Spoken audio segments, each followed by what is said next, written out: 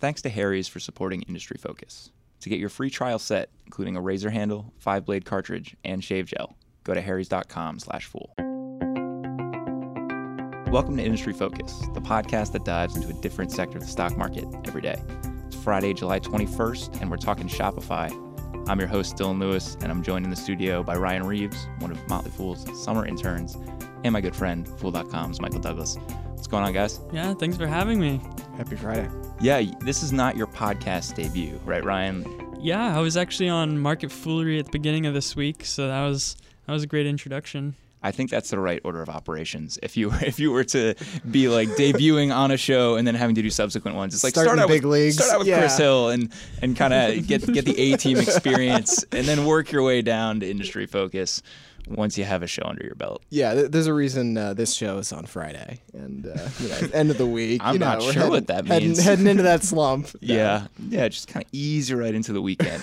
No, you guys are being humble. With the cool tones of smooth jazz, the mellow smooth jazz. Ryan, before we get into our stock talk today, you want to give listeners a little flavor for what it's been like being a summer intern here at The Fool, and just kind of what you've been working on this summer? Yeah, this summer has been amazing. I've been on the Rule Breakers team, so I got to pitch a couple stocks to David Gardner. So that was amazing. And then I've been doing 3 stock pitches, and then next Wednesday actually is a final stock pitch in front of the whole investing team. So just gearing up for that. No pressure. Some nice difficult questions, hopefully. But yeah, it's been awesome learning experience. My mentor's Aaron Bush. It's been great. And you kind of have a little bit of Aaron Bush, David Kretzmann in you, right? Like you are someone that started investing at a very early age. You're young, but you've been investing for quite some time. That's true. About 13, I got interested in the stock market, and then ever since then, I've just been reading a bunch about it. And it's like a dream come true to kind of be here at this Motley Fool for this summer. How does that feel, Michael, knowing that being, 7-8 years older than Ryan, you guys have been investing for the same amount of time? Well, so technically speaking, I have to point out I started in mutual funds when I was 12. Good for you. But they were mutual funds, right? So I underperformed. I didn't know anything about stock, so I didn't learn individual stock picking until into my 20s. Still had foresight. Still had the foresight. Well, actually, I timed the market at basically the worst possible time.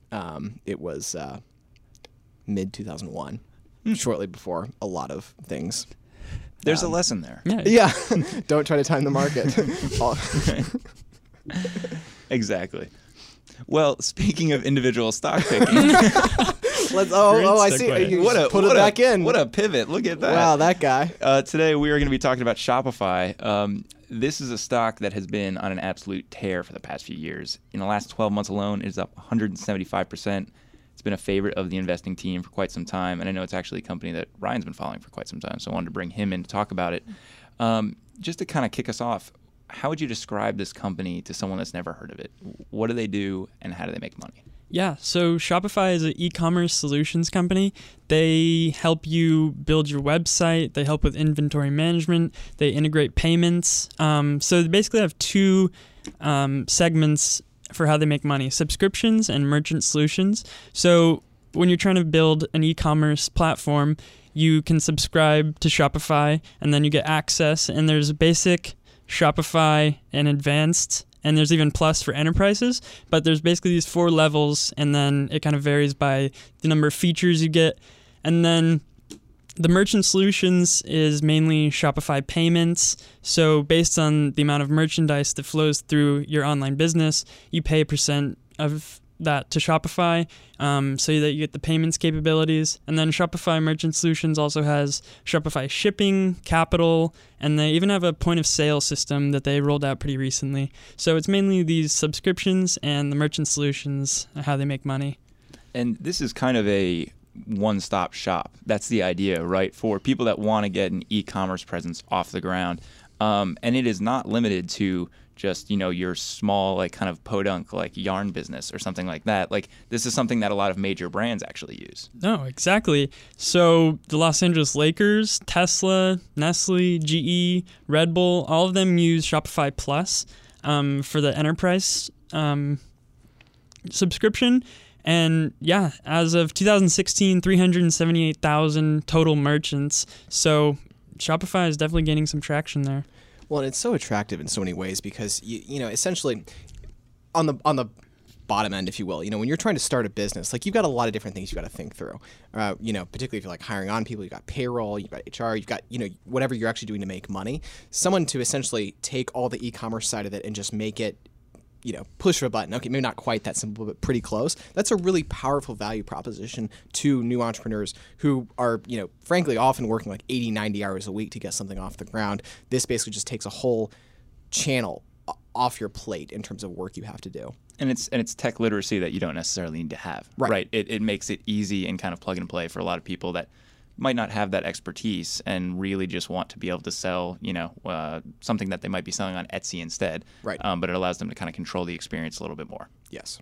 I think one of the coolest things about this company is the backstory and how Tobi Lutke, the CEO, wound up deciding to actually found it. He did not kind of get into this to start an e-commerce company. It was kind of something that was born out of necessity for him, right? Yeah, exactly. So the story kind of goes, Tobi got a computer when he was really young, and then about 11 or 12, he started programming, and he actually dropped out of school in the 10th grade in order to attend a coding school. And then in 2004, he and a couple buddies wanted to sell snowboards online, and he kind of found that there wasn't a good e-commerce software, so he was like, oh, this is interesting. And he basically built out his own platform, i.e. Shopify. And it was actually a funny story. Before 2011, the company was called Jaded Pixel Technologies. And not the best name there. Yeah, thankfully they changed it to Shopify. Yeah, that name is both long and disillusioned. Like, why are they jaded? Why are the pixels jaded? Right. Yeah, but it's definitely had some serious success in the last couple of years as the stock price has almost tripled. Yeah, Tobi Lutke. And something that we love to see as foolish investors, that's the case here with Shopify, is Tobi Lutke owns a sizable chunk of the business. I think he has about 8% of shares outstanding, if I remember correctly. So you like having a founder that is leading this company and has a substantial amount of skin in the game.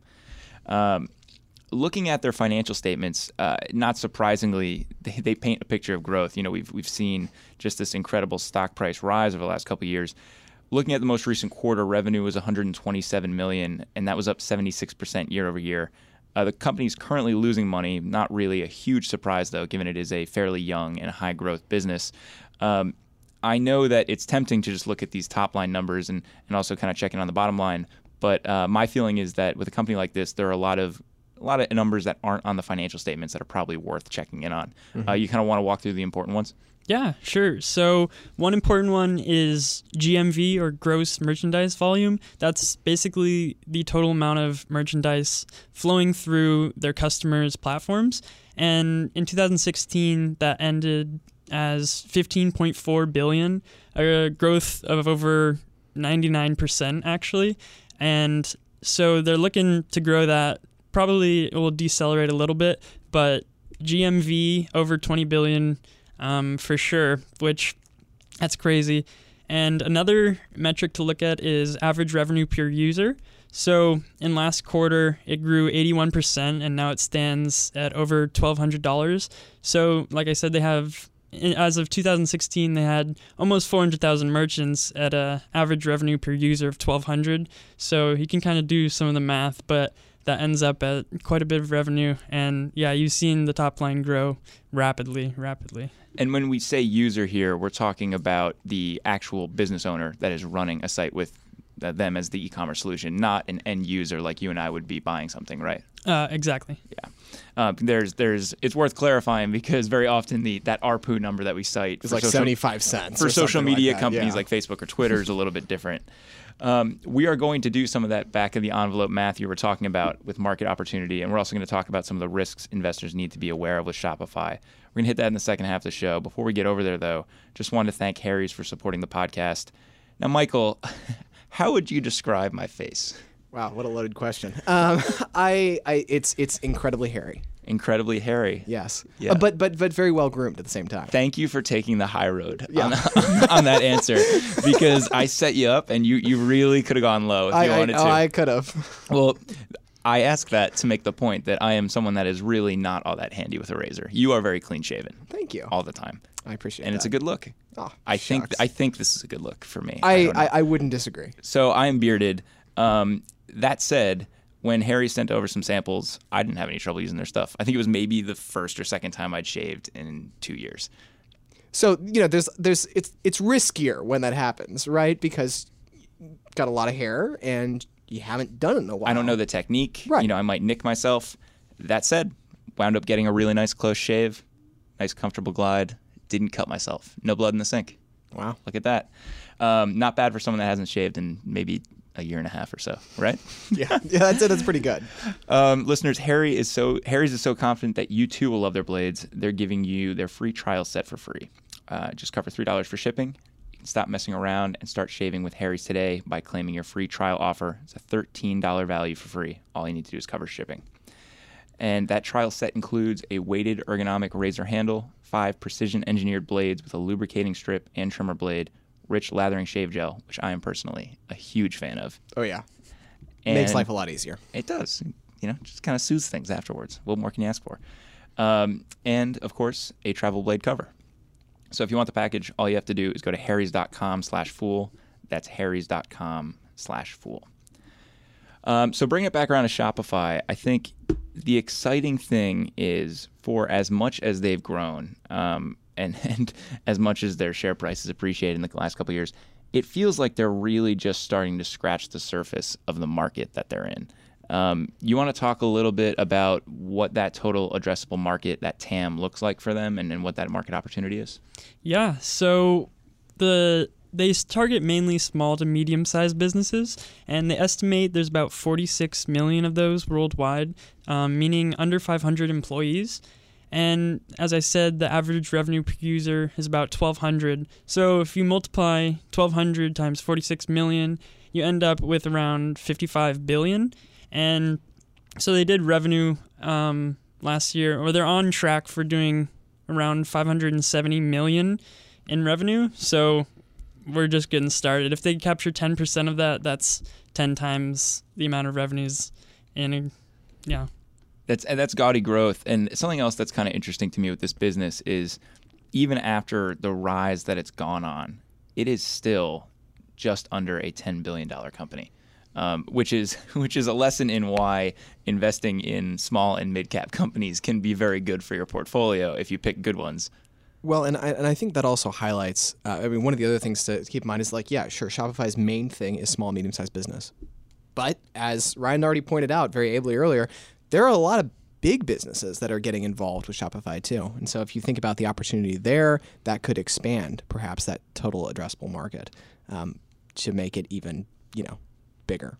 And beyond what they're doing right now, they also have some other growth initiatives in the works. My understanding is you talked a little bit about shipping and capital. You want to touch on some of the stuff they're doing there? Yeah, so they basically, Shopify Capital, they give a little bit of seed money to business owners that will be interested in using Shopify and expanding their platform. So Shopify Capital is growing pretty quickly. And then something that they've rolled out pretty recently is the point of sale system. So they're kind of competing with Square now in this space. If you go to farmers market or any small business, you see that iconic Square kind of white little card reader. Exactly, Yeah. the card reader. You kind of see that. So Shopify is trying to take some market share there. And then if you already have your e-commerce platform set up, it seems kind of natural to use Shopify's point of sale system as well. So it looks like, and actually another development, just last week, they made a partnership with eBay actually. So they're kind of trying to take out, it seems kind of like a symbiotic relationship, kind of taking out one of their competitors and bringing them into the Shopify ecosystem.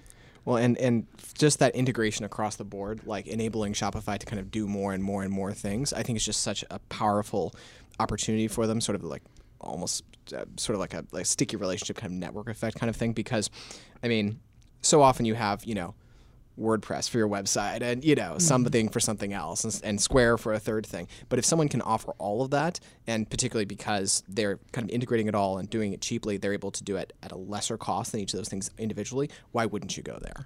And all of Shopify's incentives are aligned with people that are using the platform, right? Yep. It is a symbiotic relationship. They grow as all of the smaller merchants grow. So as you are processing more orders, you have more transaction volume coming through. That's going to benefit you. It's also going to benefit Shopify. So they want to see everyone succeed on their platform. Mm-hmm. They want to help you grow your business if they can find a way to. Exactly. Toby Lukey has a quote, "Shopify is exactly this, the only platform you need to build your empire. Shopify is the first thing clients log into in the morning and the last thing they log out of at night." I could see Shopify Empire being like a Netflix special or something like that, Dun, dun, dun. Right. What did you bill Toby Lukey as before? The ski bum? Yeah, something like that. Yeah, that's the ski bum. That made billions. That made billions. For all that Shopify does have going for it, I think there are some risks that investors need to be aware of, particularly because it's a high growth company and it has just been running away, right, with its valuation lately. Right now, it's currently trading around 20 times sales, trailing sales, which is not cheap by any means. And I think that kind of sets the company up for some hiccups if they are unable to deliver on any of Wall Street's expectations. Yeah, I mean, I came to the full in biotech, and even in biotech, 20 times sales is real expensive. I mean, you just don't see that kind of valuation often. But on the flip side, it's like, okay, sure, that could cause some volatility, right? If they're fail to deliver, God forbid, economy enters a recession, something like that. But at the same time, when you are addressing such a small percentage of your potential total addressable market, how much does valuation really matter when you're that small? Like you have this opportunity to grow to 10, maybe far more X your size. 20 times sales doesn't seem so crazy if you're able to actually execute. Yeah, I think the tough thing for investors with these types of businesses is it's easy to fixate on valuation numbers, but the reality is like a $7 billion business versus a $9 billion business when the total addressable market is in the tens of billions, in revenue. It's kind of just like, I don't know, making a point out of nothing. Like it's almost like silly to kind of draw anything from it because it's so inconsequential and the growth runway is so big. Right. But it's worth noting. Yes. Investors beware. High growth companies are incredibly volatile, and frankly, execution risk is a bigger concern. Procter and Gamble, can afford to have some mess ups before things get rough. Shopify's a lot smaller and has a much lower margin of safety. Yeah, and when you're working off of a quarterly revenue base of just over $100 million, you're not Procter and Gamble, right? Hint: you're not Procter and Gamble. I think some other things that you need to keep in mind with this company is there are other players in the space, maybe slightly less inclusive full systems, but there are other people that are trying to get at that addressable market that we talked about before. Exactly. You have BigCommerce, which they're similar to Shopify, but you have Wix and Squarespace. They're more just building out websites. So Shopify, exactly how you said, they integrate everything, which is a huge advantage. If you're a business owner and you, just like you said, Michael, you just have the e-commerce portion completely taken off your plate, just simple to set up. But Squarespace and Wix and Weebly, other companies like this, they'll set up your website, but then you have to use other users or other companies in order for inventory management or payments or something like that. But yeah, the barriers to entry aren't necessarily super high with it being a software company. But yeah, there is some competition for sure. I think to walk back some of those concerns, the switching costs are kind of high, or there's going to be a resistance to switching from your existing customer base. Those types of companies might impact future customer acquisition, but the people that use Shopify and love it, they're not probably going to switch just because there is another competitor out there. So long as the value proposition remains, yes, right? That's huge. So if Shopify gets greedy and hikes prices too much, that's going to be a big problem, right? Because at a certain point, it's like, well, okay, yeah, this will be a pain in the butt, but it'll save us $50,000 a year. We're going to make the switch. But I think the fact that they're integrating all this together means that they should be able to bundle things for cheaper and sort of get some economies of scale out of it. That's the hope. That would be my thesis around the company.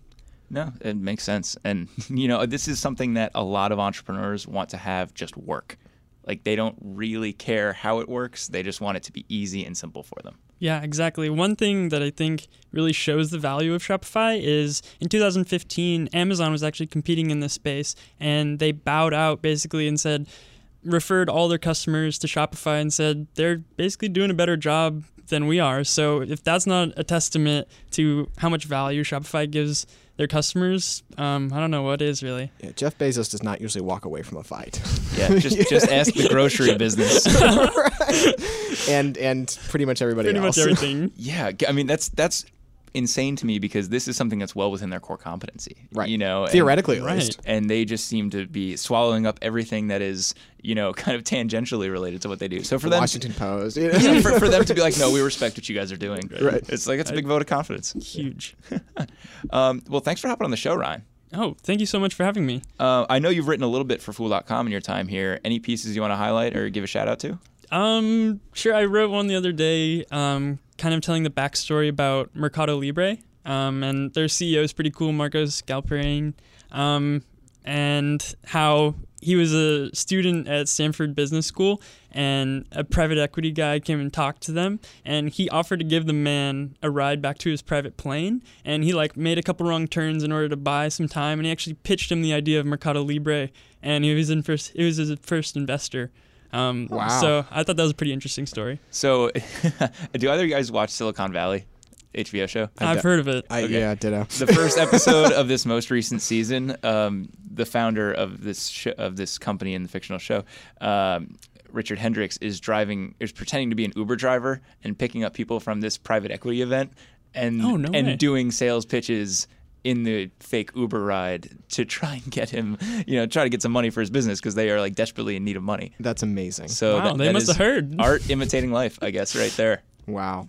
So listeners, if you are interested in reading Ryan's piece, just drop us a note, industryfocus@fool.com, and Dylan will be sure to get back to you. Yes, those go to my personal inbox, so I will be sure to respond if it's related to the tech show. If not, I'll let one of the other hosts handle it. Yes. And of course, you can always tweet us at MF Industry Focus. That's always an option too. Thanks for hopping on, guys. Appreciate it. Yeah, thanks so much. It's fun. Folks, if you're looking for more of our stuff, you can subscribe on iTunes or check out the Fool's family of shows over at fool.com/podcasts. As always, people on the program may own companies discussed on the show. For example, Michael owns Amazon, as do I. I own Mercado. I don't know about you. I don't, but I have some options on Shopify. Yeah. So listeners, the Motley Fool may have formal recommendations for or against stocks mentioned, and we clearly have our own interests, so don't buy or sell anything based solely on what you hear. Thanks to Austin Morgan for all his work behind the glass. Today was an episode that required a decent amount of editing. For Ryan Reeves and Michael Douglas, I'm Dylan Lewis. Thanks for listening, and Fool on.